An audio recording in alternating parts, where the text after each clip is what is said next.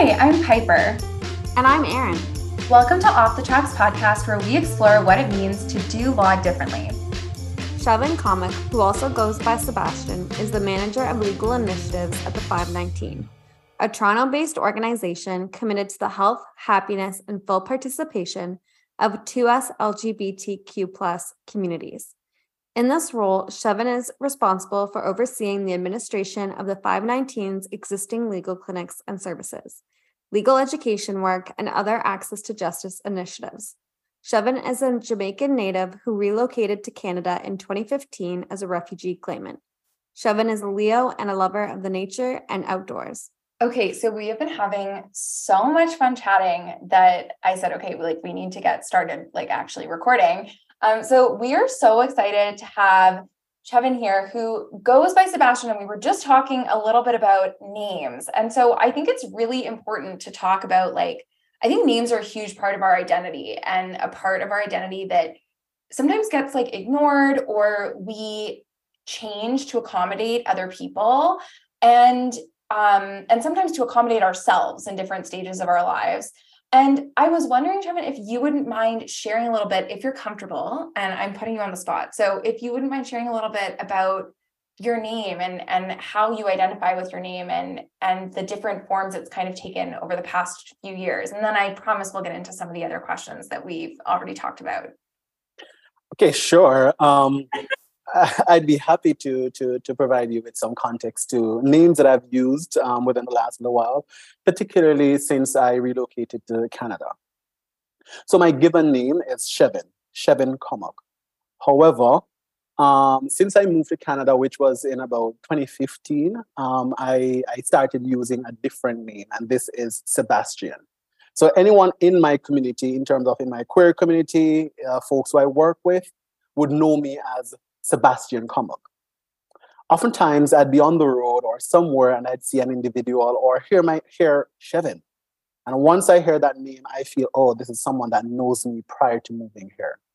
And with the name change, one of the reasons I opted to do an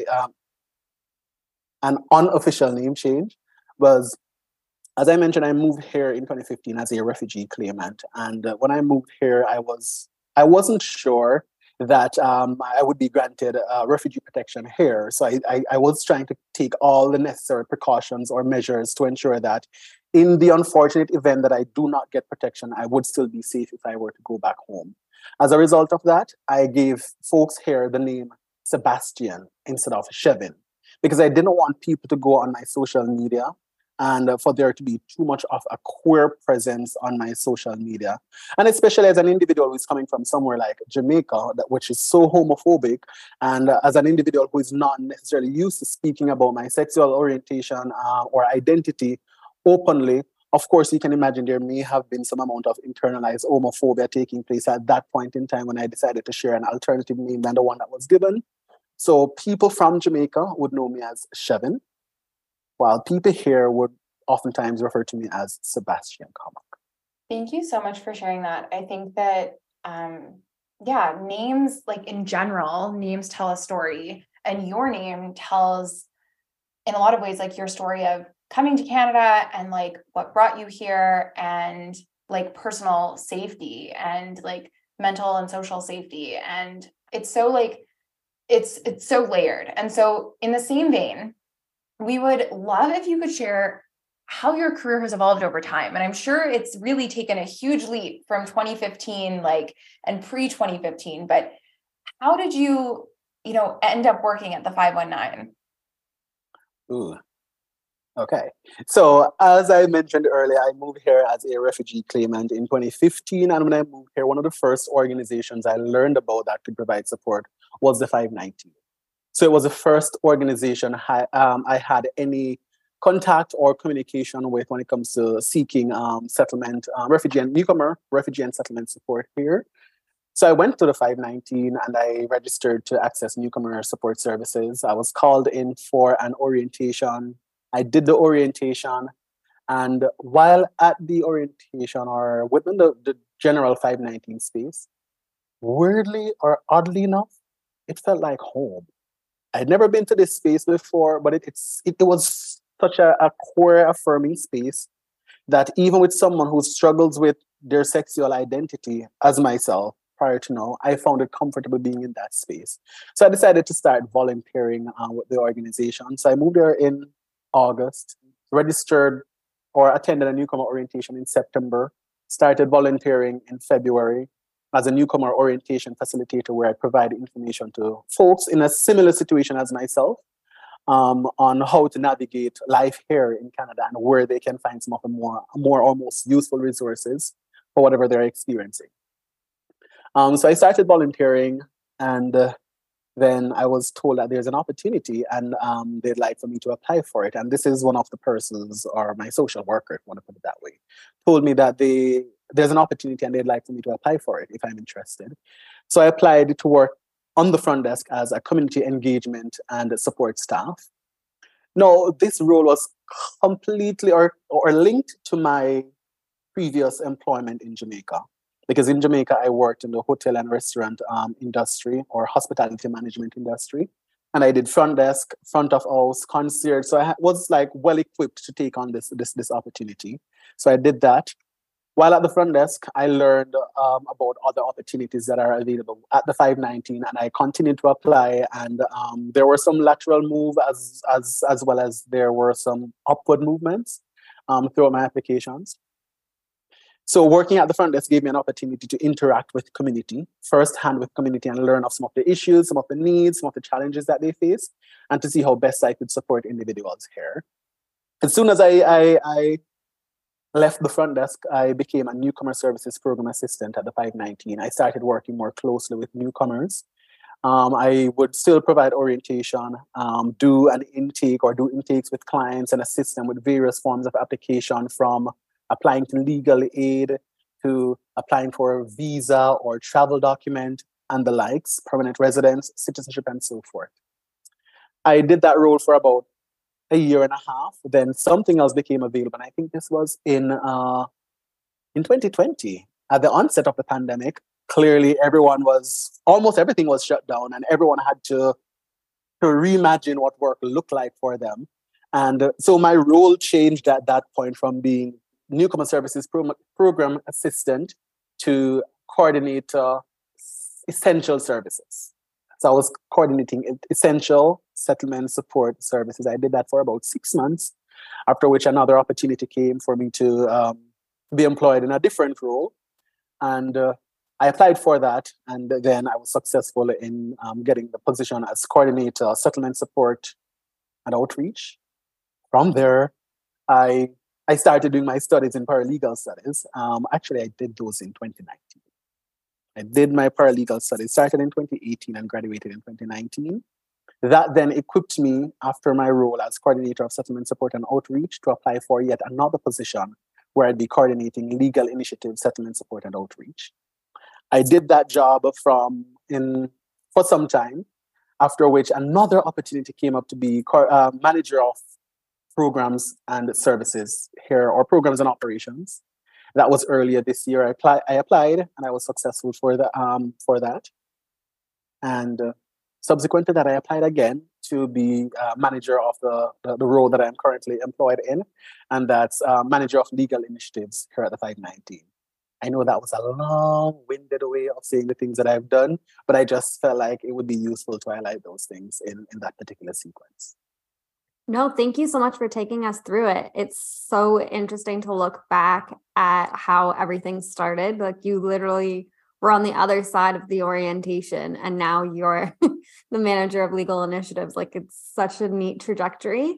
And I think it's important to fill in all those gaps, because, you know, when you look at it, you're like, okay, so how did you get there? How did you come here, you know, being in the position that you now help others in, to get to the role that you're in now? So thank you for taking the time to go through all of that for us and for our listeners, who can then, you know, think about how all of these things fall into place, and you know, the time that it takes. It's not, you know, just overnight.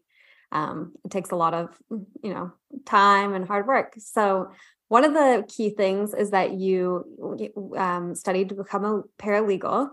So can you tell us a bit more about the decision to become a paralegal? Because at that time you were already working at the 519, correct?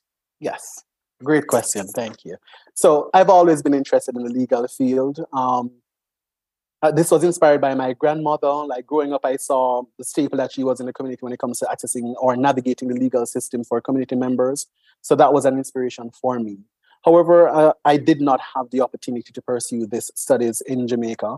So when I moved here, I was speaking with a friend of mine who is a practicing immigration and refugee lawyer here in Ontario. I expressed my desire to be a lawyer, and we spoke at length about my interests and the reason I wanted to do this. And then he suggested that I pursue paralegal studies, as this would give me an opportunity to dip my feet in the legal waters, and then I'd be able to use that to determine if this is something that I'm actually interested in. So, of course, I pursued my studies in 2018, and it's something I enjoyed thoroughly.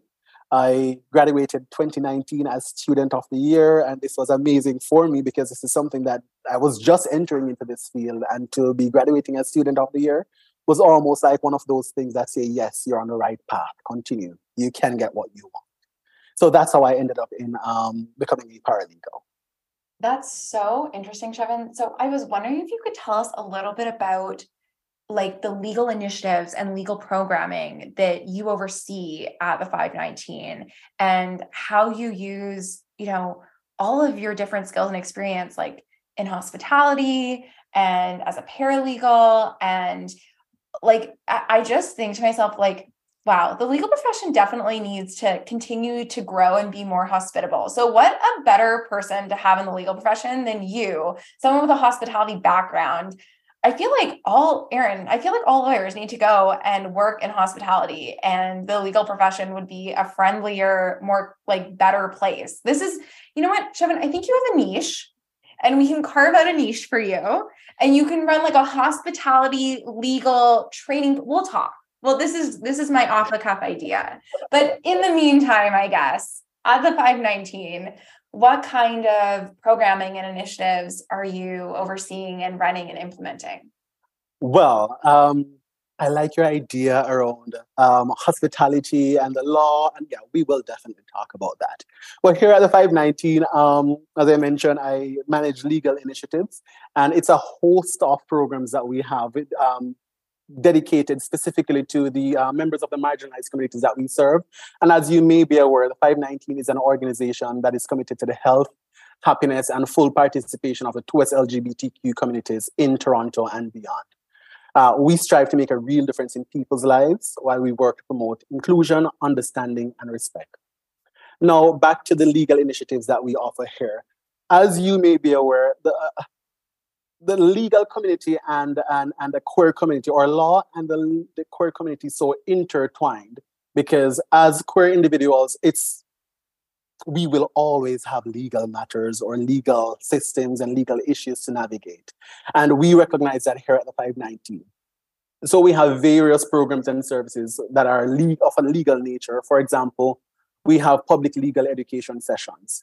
These are generally geared towards bridging whatever gaps or trends we see in community that's raising an ugly head. For example, we may realize that there are provincial detention centers being used to host immigrants or migrants here in Ontario. And we recognize this as an issue and something that we want to highlight. So we try to bring awareness of these various issues. So that's in one way. As I mentioned, public legal education. At this point, we recognize the different communities we serve. We have people who are immigrants, and some folks just do not know how to navigate the various legal systems. So legal education is focused somewhat on how and what to take into consideration when protesting and counter-protesting. What are some of the things when it comes to housing law that folks need some amount of advocacy help with? We have criminal law. So those are some of the things under the public legal education umbrella that we do. We also have various legal clinics ranging from family law to immigration and refugee law, employment law. We also have trans ID clinics. So these are for individuals who are part of the trans community who may be interested in having a name change or their gender marker change. We provide assistance to individuals through that. We also have, so let me go back to the public legal education, the legal clinics. We have a notary clinic. We also have casework and community support to various individuals who are navigating the legal and the immigration systems here. So those are a few of the things that we have thus far, and we are actively working on expanding our offerings. We have so much in the pipeline that I'm pretty excited about, and at this point, I suppose we just have to wait and see. That is amazing. And as some people may know, I do refugee law and I do immigration detention reviews. So I represent people who are being held in detention centers. And it's so amazing to have community support like the 519, because I can only do so much to help my clients. And it's so helpful when there's amazing opportunities in the community to refer them to, so that they can have help and support, because their one legal issue is not the whole thing, like their whole person, their whole being. They have so many other facets of their life that they need help with. Like you mentioned, there's so many different areas of health and even different legal issues and different community supports that they need when they are going through these processes. So it's so neat to hear about what sort of initiatives that you guys have going on right now. Great, thank you. And just to add to that, speaking of community resources, one of the main things that I also want to highlight here, and this is something that I felt like I would have been able to benefit from when I moved here back in 2015, we currently have what is called our refugee mock hearing program. So for individuals who are LGBTQ refugee claimants, we have individualized mock hearing for those individuals. So if they have a hearing coming up, let's say within 30 to 60 days from now, and they reach out expressing a desire to have support, we would do a mock hearing with them where we go through their evidence, we go through things just to check to see what's happening and provide whatever support we can throughout that. And of course, whilst doing this, we are fully cognizant of the fact that we are not providing legal advice, but just recommendations and legal education.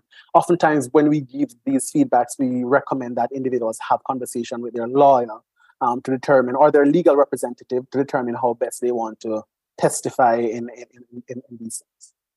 No, that's amazing and so important, because it is such a difficult thing to go through, as you know, trying to unpack everything that's happened to you and why you're afraid. That's a pretty big moment in your life. So to have mock opportunities to get another perspective, to have support, to feel heard during that process is just so amazing. So thank you for the work that you do, because it's really amazing.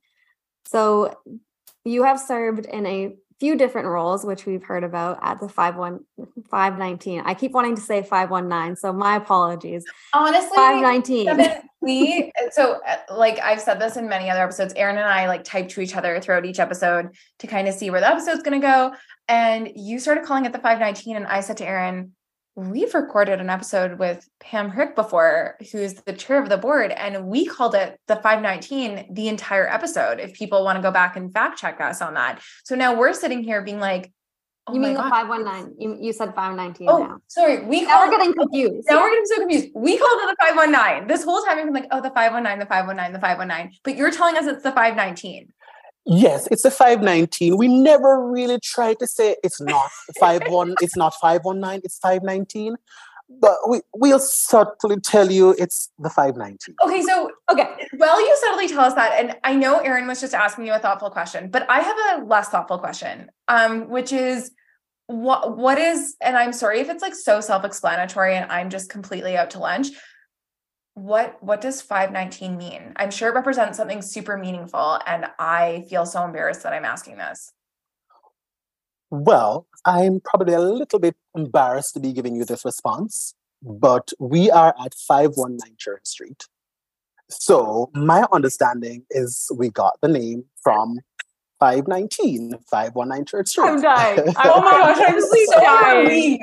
Shannon, I'm so relieved that that's the answer. Like, here I was thinking you were going to tell me about some like massive historic event that I didn't know about, and then I was going to have to go and I just wow. I'm simultaneously relieved and embarrassed that I didn't know it was that simple. So, anyways, Erin, back to you. I'm never letting this. I love this. I absolutely love this.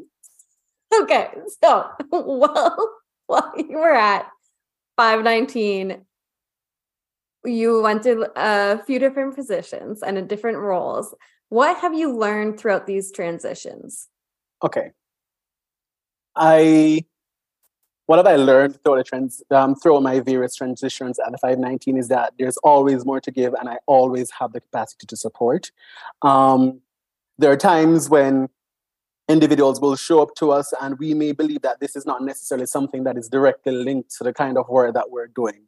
But the mere fact that we can provide a referral to various community resources and services that can assist individuals, this is something that's useful, and this is ideally what individuals generally are running towards us for.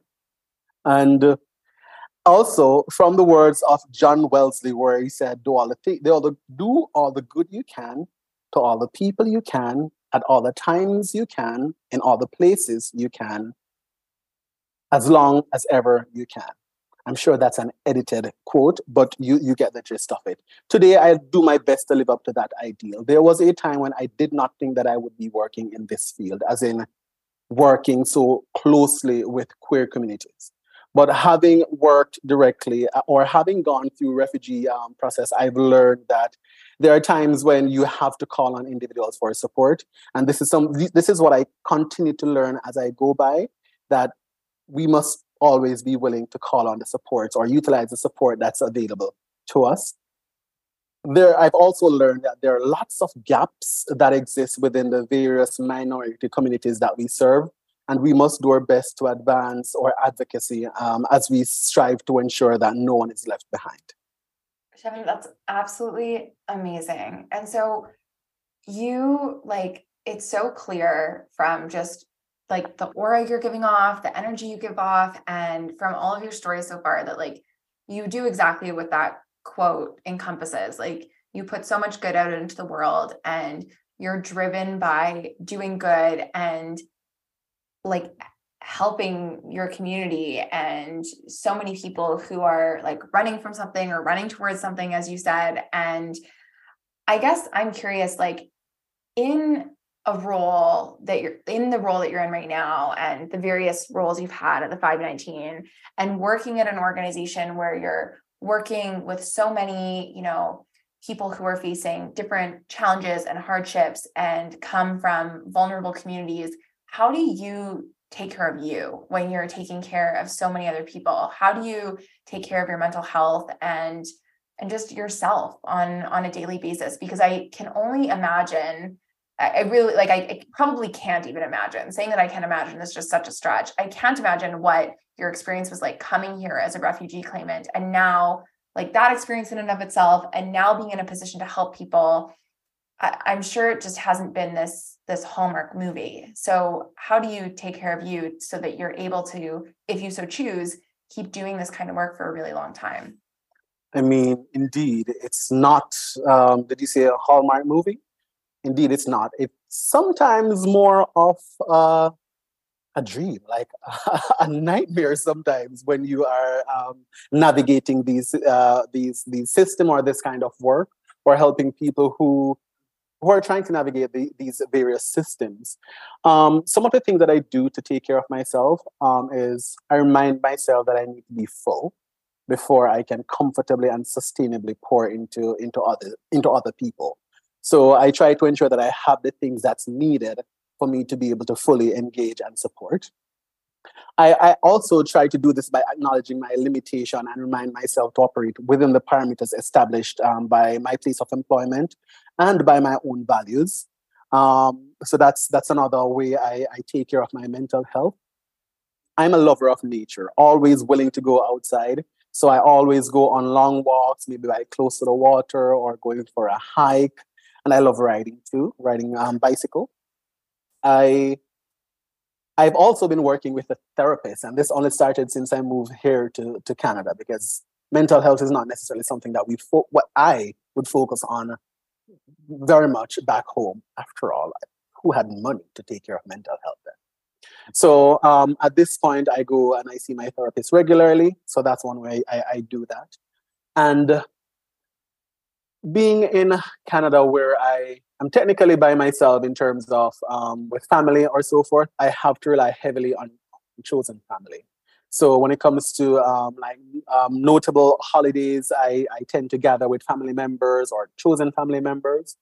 And I'm almost always in the office, even when I can work from home, because the office also provides that space where my mental health feels like it's in a good place when I'm here. So those are some of the ways I take care of my mental health. Thank you for sharing. I really appreciate hearing how you're able to take care of yourself, and so happy to hear that you've found some systems that work for you, because hopefully you'll be in this profession for a really long time. And I was, as we mentioned, we write notes, and I said, I hope he becomes a lawyer and I can hire him. So I hope that you stick around for a very long time. I'm sorry, 519. I've got my eyes on Shevin. But we ask this question to a lot of people, but I think you probably gave the most interesting answer. Sorry to all our previous guests, but we often ask the question, what is your favorite part of your daily life? And I just really liked what you shared for that. Thank you. The favorite part of my daily life is seeing and hearing responses from community members who've benefited greatly from our services. Example of the services that they may benefit from, it's through our various legal clinics. It could be through our public legal education session, or trans ID clinic, notary clinic, and so forth. So those are some of the ones that they benefit from. Another thing that that would be considered one of my favorites throughout my life, or my day-to-day life, is seeing how enthused volunteers are in working to promote inclusion, understanding, and respect for and among our 2S LGBTQI plus communities in Toronto and beyond.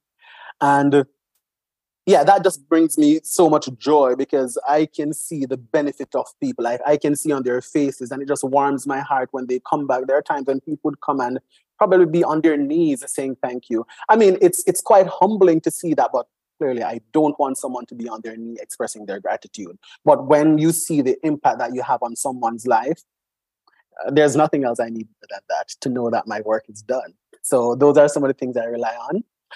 Another thing that also brings me joy is working on programs that specifically protect and advance the rights of folks who are at the intersections of race, gender identities, gender expression, immigration status, and sexual orientation. Of course, recognizing that these are individuals who are newcomers and are in precarious immigration and otherwise situations, I try my best to help. So that's also one of the things that bring me joy. And lastly is just leaving work, be it physical space or the virtual space, is just leaving work to engage in self-care activities, whatever that may look like. It could be going walking, it could be whatever bad habit that I have and it just serves me at that moment. Yeah, when I leave work and engage in my self-care activities or self-indulge, knowing very well that I fully committed myself to all my responsibilities for the day, there's nothing that feels better than that. Oh my gosh, Kevin, I need a lesson. I need I'm looking at my to-do list for tonight and I'm like, oh, I want to walk away from this. And somehow it's just, Aaron and I talk about this sometimes. Sometimes it's just so hard to like make yourself walk away from it.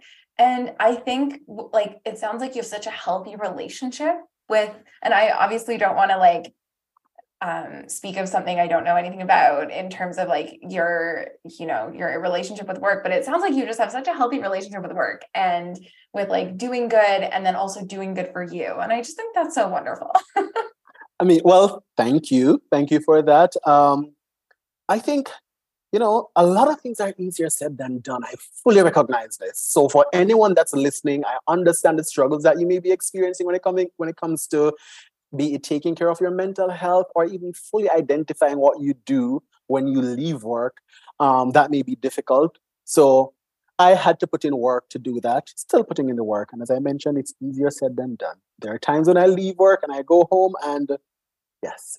We totally understood. So, Kevin, we were wondering, because you have like, you have a very different vantage point of the legal profession than so many of the guests that we've had on. You work community organization, you have your paralegal license, and also you have experienced like the legalities of coming to Canada yourself. And so as someone who has seen the law now from so many different vantage points and then continues to work within it on a daily basis, what are some things you personally think need to change in the legal profession?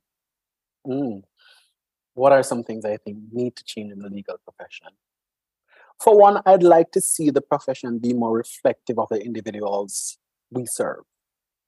I'd like for it to be a little bit more diverse and inclusive of the various communities we serve, be it from racial or ethnic standpoint, sexuality or gender standpoint. These are some of the things that I'd love to see changed. I recognize fully how lots of different sectors are putting a great effort into ensure that they're diverse and reflective of the communities they serve. We can think about choosing to use individuals' gender and pronouns and ensuring that your space is respectful and affirming of such. This seems to be something that is slowly trickling to the legal field. And I think that is something that I'd love to see changed for it to be more reflective and inclusive, as I mentioned.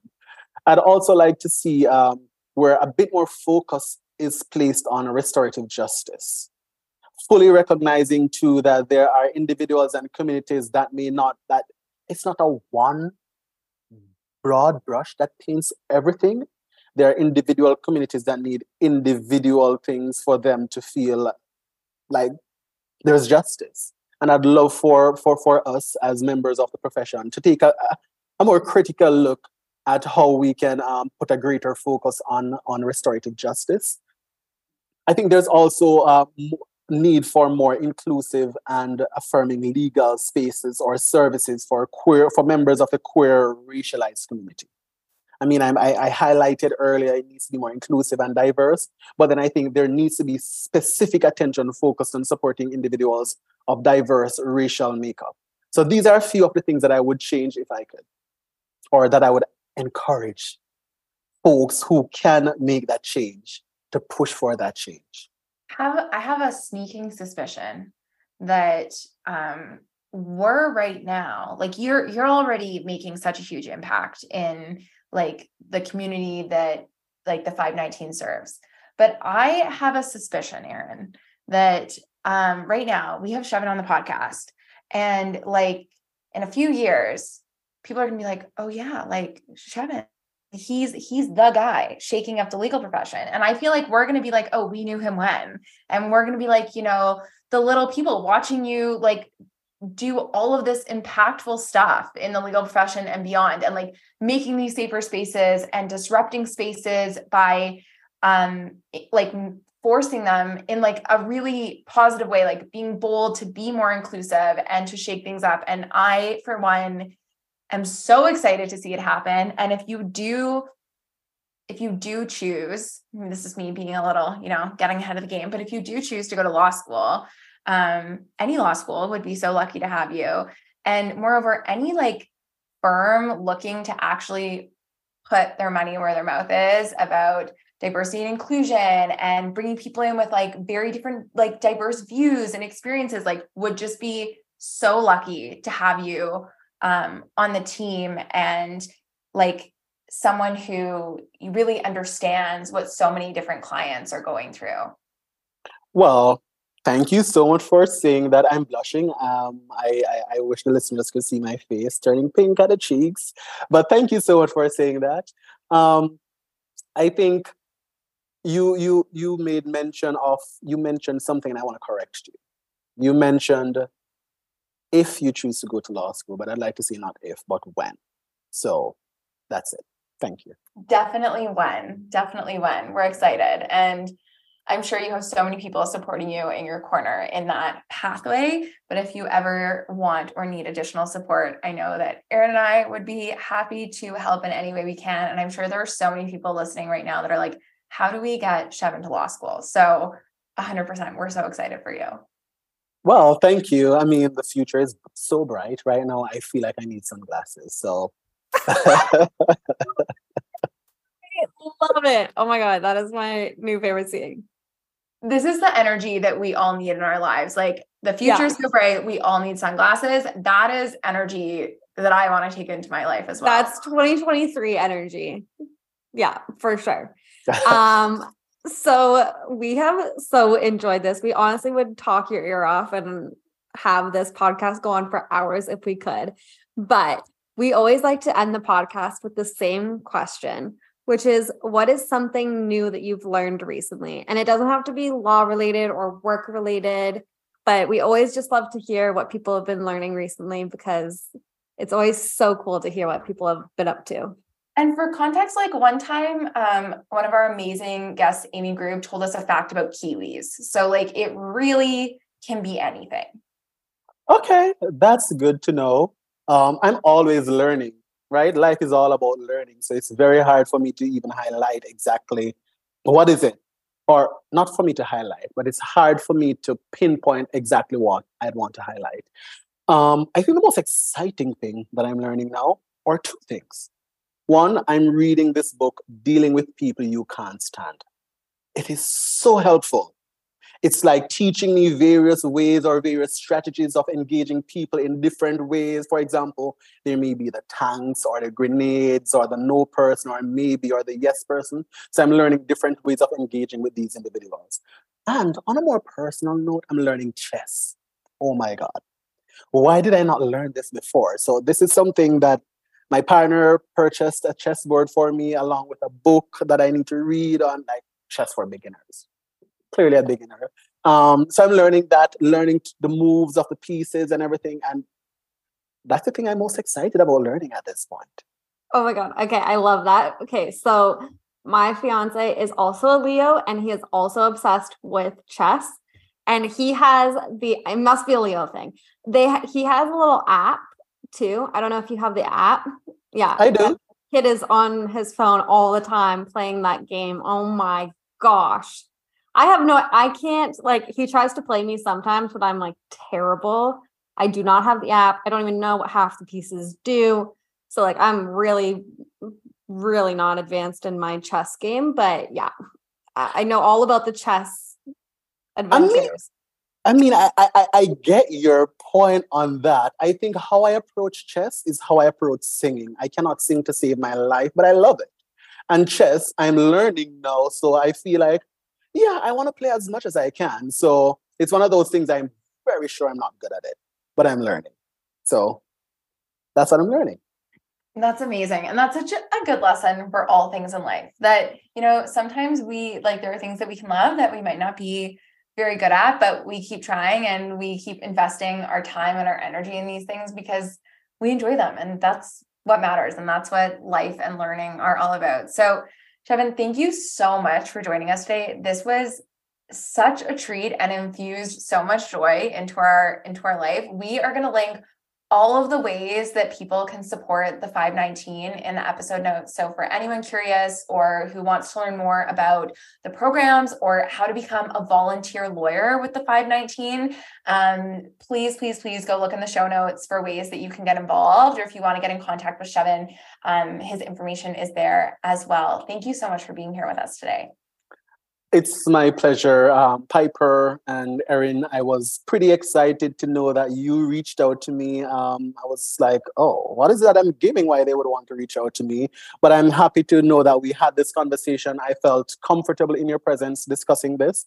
And I'm looking forward to continuously or maintaining communication or contact with you. And when I become a lawyer, you are not going to be the little people like you said earlier. No.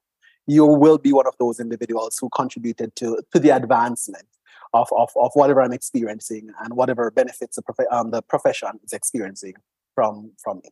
Chevin, that's thoughtful. And I think that we should have a Shevin series. So you're going to come back on the podcast when you start law school. And then you'll come back on the podcast, when you start articling, and then you'll come back on the podcast when you become an associate, and then you're like running the world. And I think we're going to have this podcast. I'm not joking. We're fully being 100% serious. Like, we want to see, this is so cool. We're going to get to follow, someone, if you're willing to participate, at every stage in their legal career. Here I am being like, we're doing this series on Shevin, by the way, if you feel like it. But, in addition to like the hospitality lawyer business, we can talk about this off the recording, but I think it's such a cool idea. And we are just, regardless, so excited to cheer you on at every stage of your career. And this has been a real treat. So thank you again. Thank you. The pleasure is all. Thanks for joining us for this episode. To stay up to date with the podcast, follow us on Instagram at Off the Tracks Podcast. Be sure to subscribe on your favorite listening platform for a brand new episode of Off the Tracks Podcast every Tuesday.